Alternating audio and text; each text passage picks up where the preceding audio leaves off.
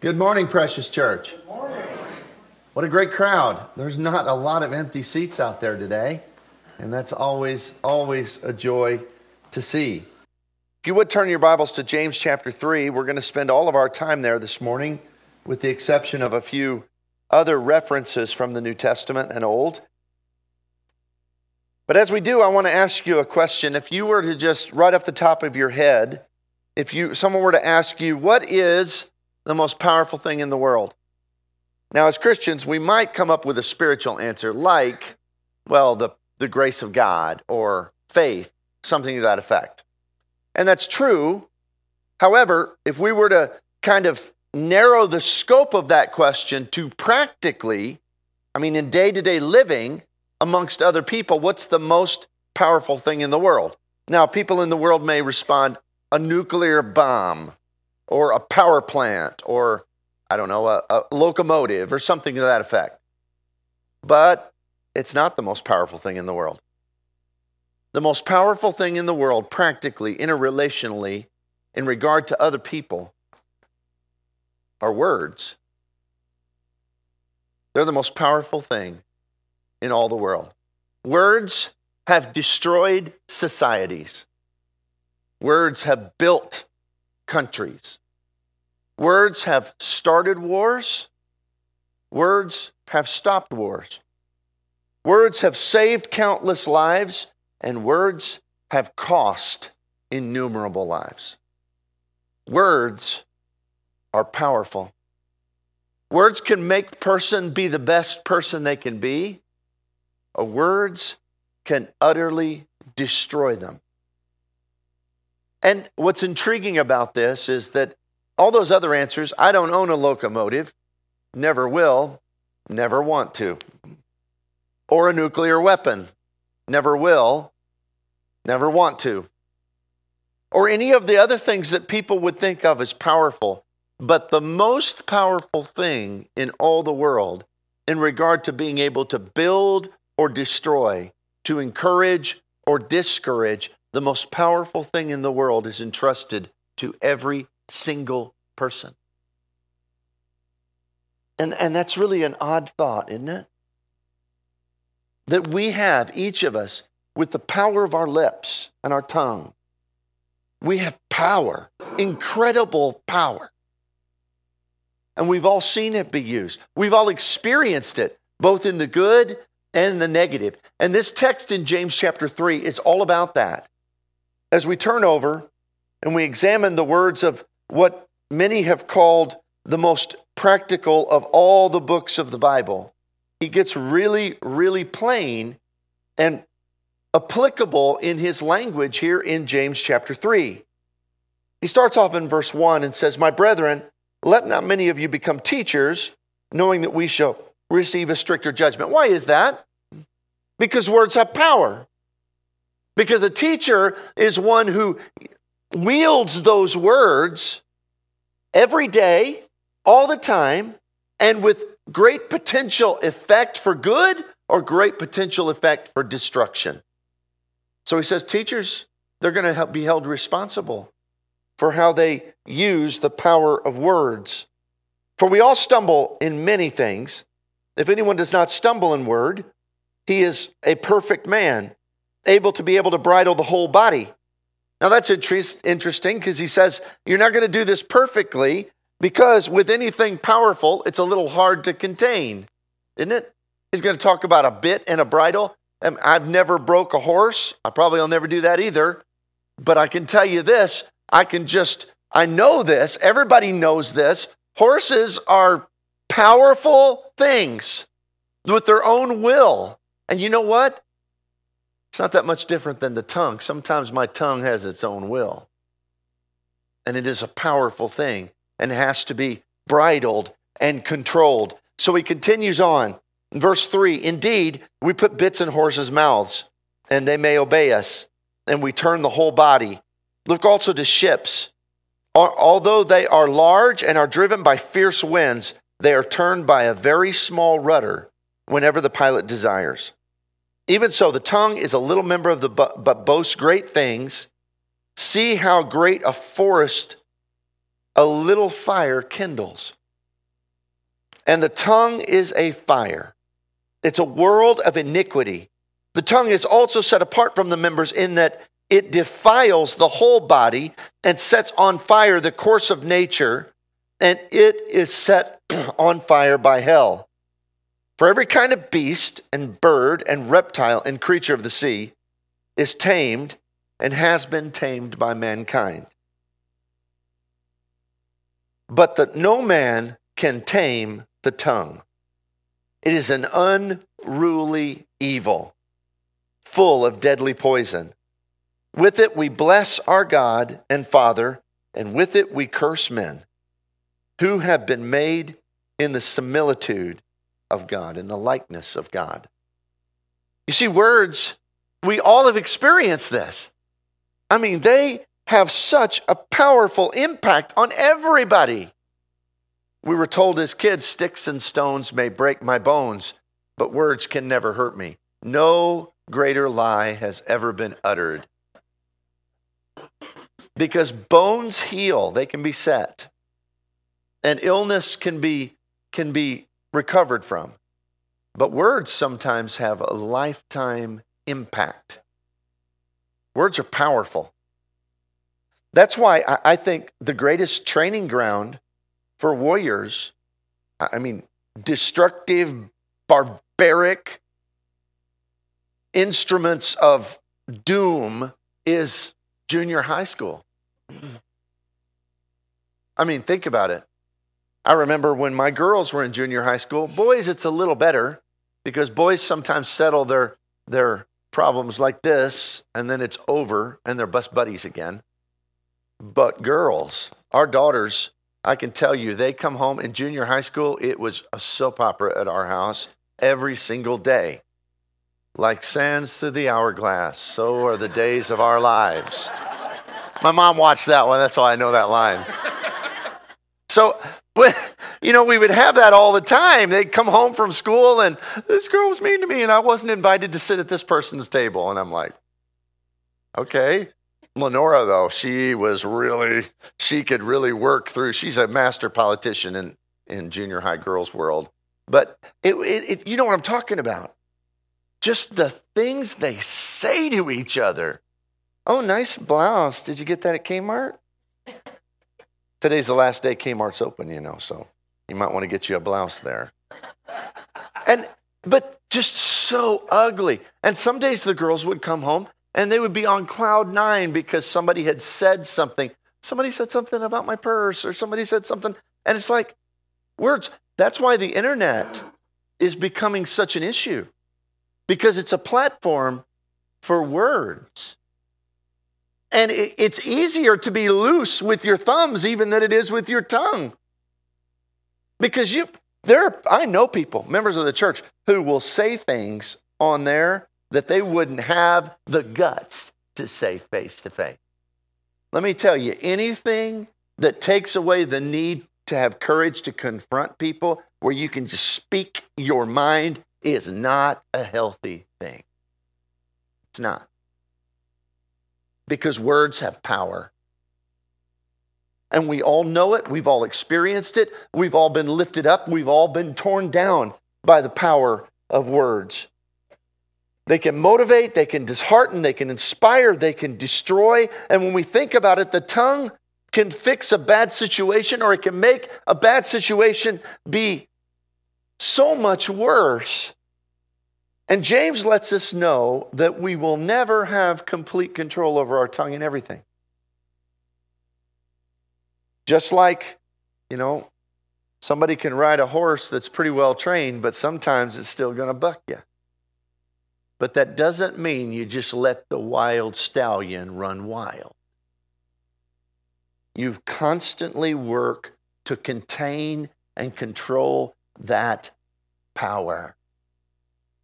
Anything in our lives that do have a limited amount of destructive power, we take very seriously.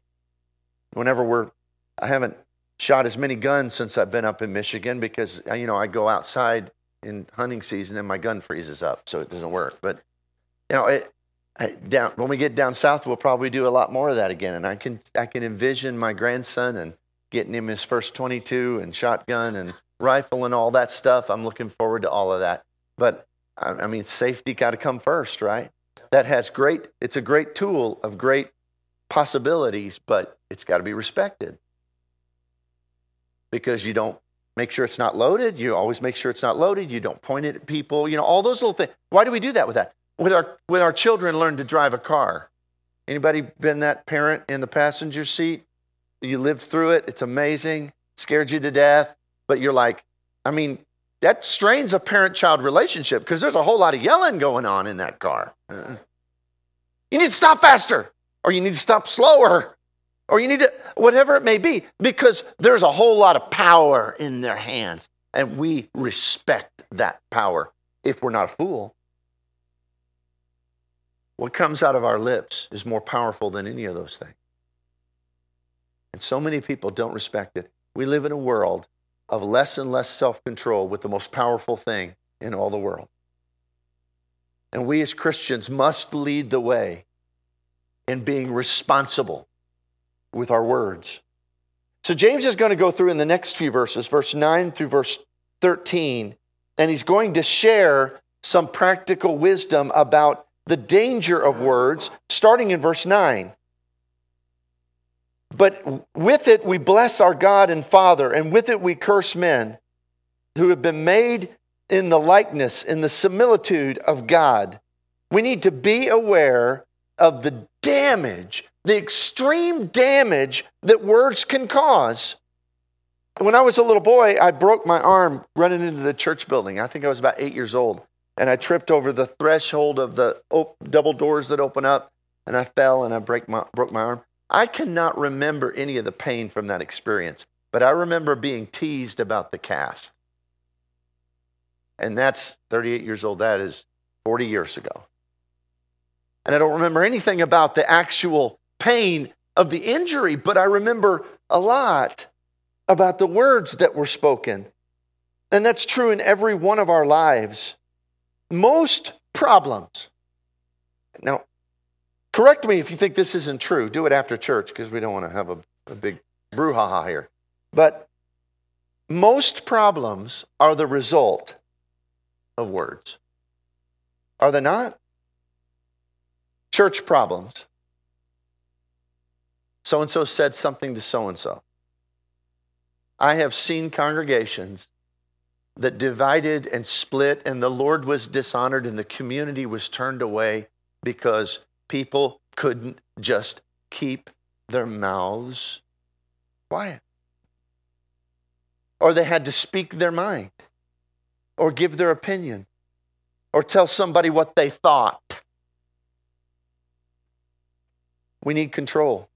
When I get down south, I'm going to have to deal with one aspect of the idea of the power of words, controlling the bless your heart part. Don't laugh too hard because you're not off the hook yet. Because down south, that's a struggle. People don't speak their mind, but they speak in passive-aggressive language, which is damaging. But you know what you northerners have? It is not right, and I'm talking to you now. It's not right for a Christian just to say whatever pops in their mind. Well, because I just speak my mind. I mean, sometimes up here in our culture, in Michigan, some people don't have any tact. And it's not godly.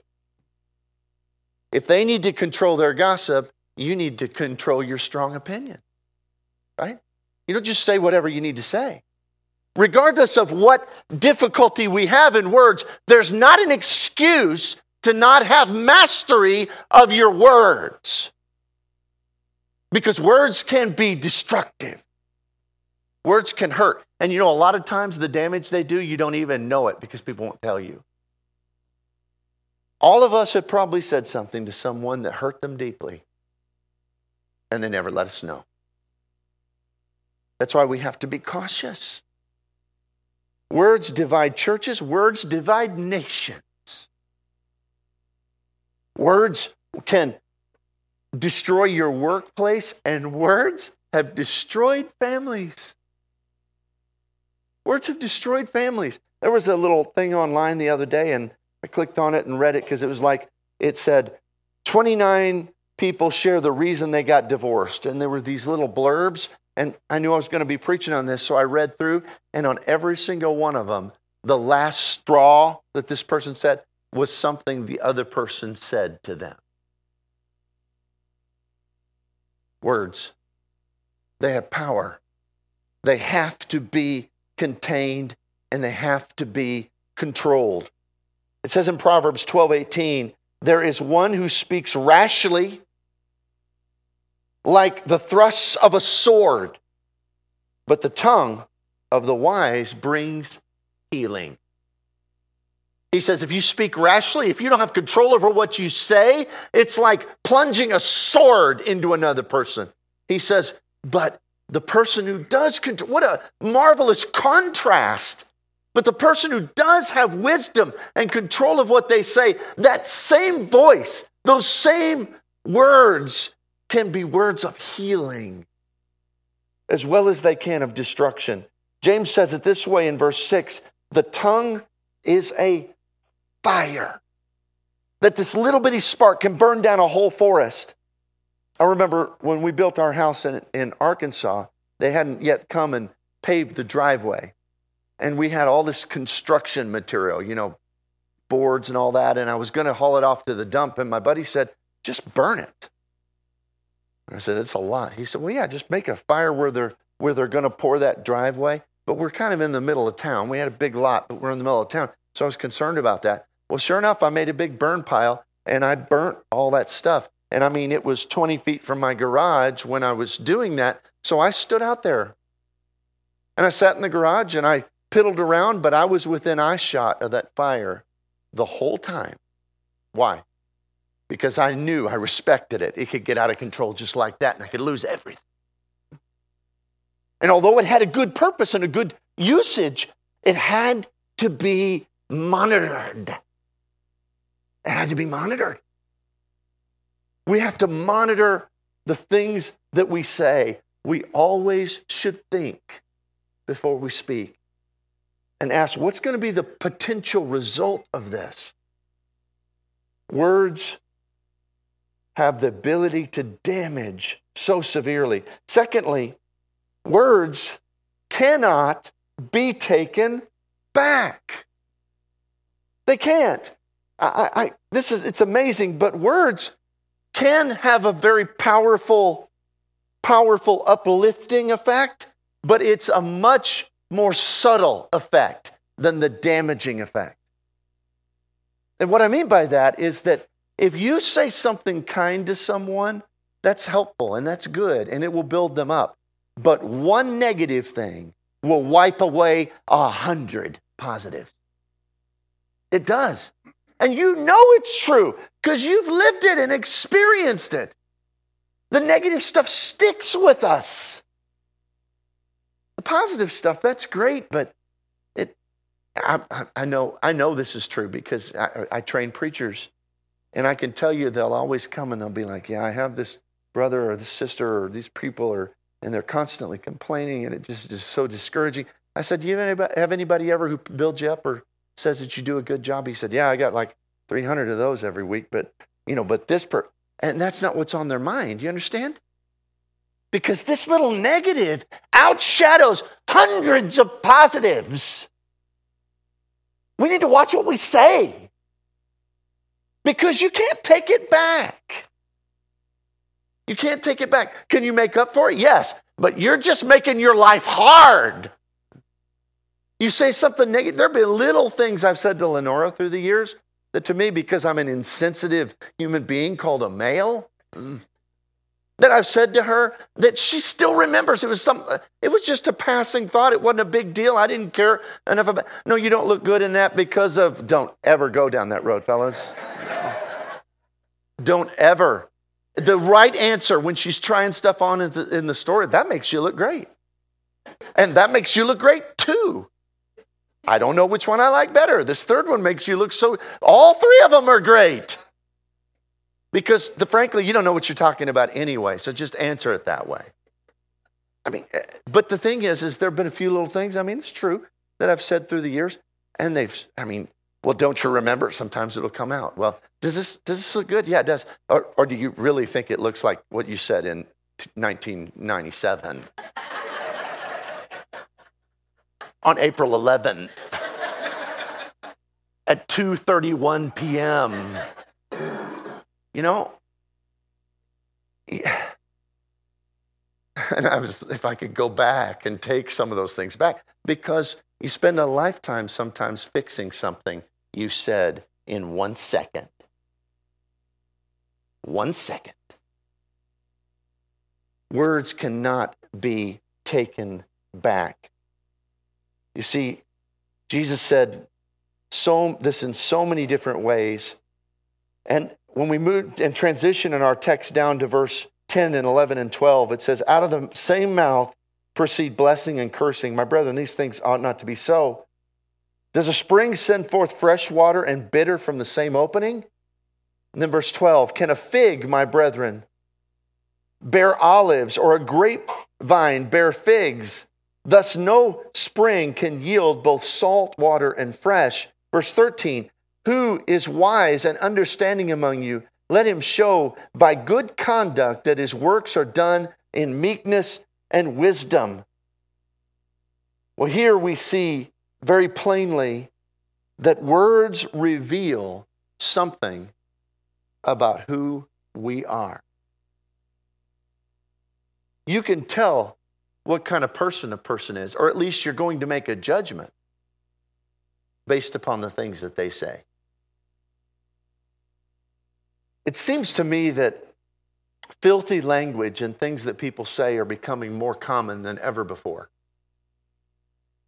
And it's intriguing to me because I remember a time when I was a young man that even folks that were not religious, folks in the world, still had some reign over profanity and the ugly things that they say. Because the truth is people would judge that. My mom always said, don't say those things because I want people to think that you're intelligent. Clearly, it's not a marker of intelligent or lack of in our society anymore. But it is an indicator of a lack of self-control. And so it's vitally important that we be a people that realize that our words reflect who we really are.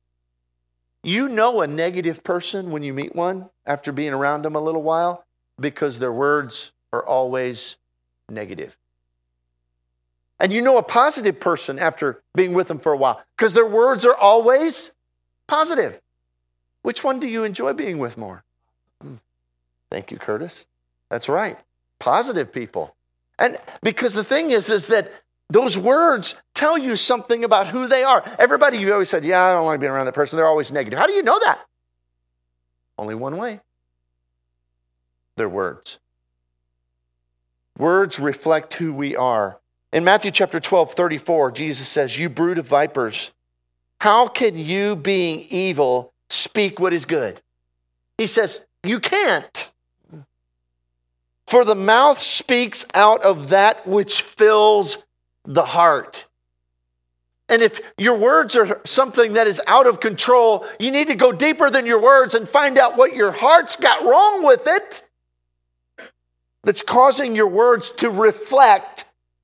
If you have words that are ugly, your heart is ugly. I didn't say that, Jesus did. A heart that is filled with love and compassion and service and faith will be reflected by words that exemplify those traits. And the opposite is equally true. In Ecclesiastes 10:12-14, it says, words from the mouth of a wise man are gracious, while the lips of a fool consume him. The beginning of his talking is folly, and the end of it is wicked madness. Yet the fool multiplies his words. He wants to talk a lot, even though he has nothing useful to say. No man knows what will happen, and who can tell him who will come after him? Our words betray us. They show the true nature of our character. Which leads us to the application. And for this, we'll skip back to verse 2 of our text, where it says, "For we all stumble in many things. If anyone does not stumble in word, he is a perfect man, able to bridle the whole body. Indeed, we put bits in horses' mouths so that they may obey us." Changing your character begins with changing your words. James 1:26, back just a couple chapters, he said, "If anyone thinks himself to be religious and yet does not bridle his tongue, he deceives his own heart. And this man's religion is worthless." So it's very practical how we change our heart, who we are. We, number one, decrease the number of foolish, bad, insultive, critical things that you say, and increase the number of positive, good, faith-filled, and uplifting things that you say. And this is one area where some of us sometimes make excuses. Well, that's just not me. I'm just not a wordy person. Or they'll think, well, I'm outspoken. That's just who I am. Okay, change who you are. Because it doesn't please the Lord. And you change how you are by, even though you may naturally want to say the ugly thing, don't. And it may not come natural to you to want to build someone up or say the positive, good thing. Say it anyway. Well, it won't sound genuine because I don't care. It's called practice. You do it enough, it will be genuine. And it will sound genuine. Nobody's good at something the first time they do it. You have to work at it and work at it and work at it. So as we conclude, look at 1 Peter 3, verse 10. 1 Peter says, "For let him who means to love life and see good days refrain his tongue from evil and his lips from speaking guile." Every one of us struggle with our tongue. James told us that we do, and we always will. We must be, we've talked before, the greatest aim of the Christian life is to master yourself. And this is one area where we must be constantly disciplining ourselves to control the things we say. This morning, I have no doubt there are those here today who you know, throughout this sermon, there's been something in the back of your mind that you know you've said, or a many somethings that you wish that you could take back. Well, there's a few things you need to do. You need to stop talking that way.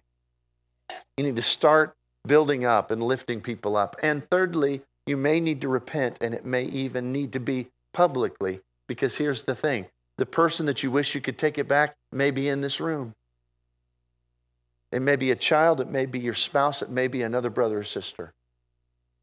And it'll go a long way to humble yourself and to say, "I'm sorry I haven't always watched my words.